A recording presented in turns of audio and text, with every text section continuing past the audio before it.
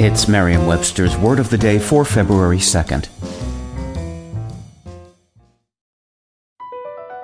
BP added more than $70 billion to the U.S. economy in 2022.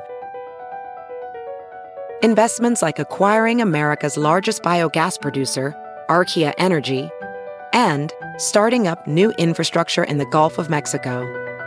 It's and, not or. See what doing both means for energy nationwide at bp.com/investing in America. Today's word is esoteric, spelled E-S-O-T-E-R-I-C.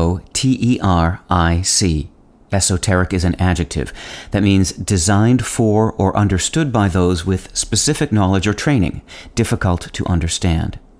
It can also mean limited to a small circle or private, confidential. Esoteric can also mean of special, rare, or unusual interest.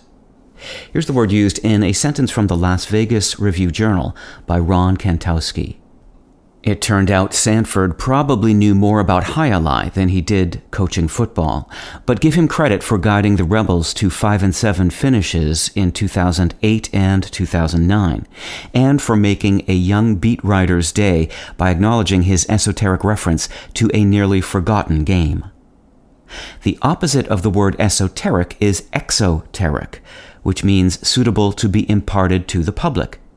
According to one account, those who were deemed worthy to attend the Greek philosopher Aristotle's learned discussions were known as his esoterics, his confidants, while those who merely attended his popular evening lectures were called his exoterics. Since material that is geared toward a target audience is often not as easily comprehensible to outside observers, esoteric acquired an extended meaning of difficult to understand. Both esoteric and exoteric started appearing in English in the 17th century. Esoteric traces back to ancient Greek by way of the late Latin word esotericus. The Greek word esoterikos is based on the comparative form of eso, which means within. With your Word of the Day, I'm Peter Sokolowski.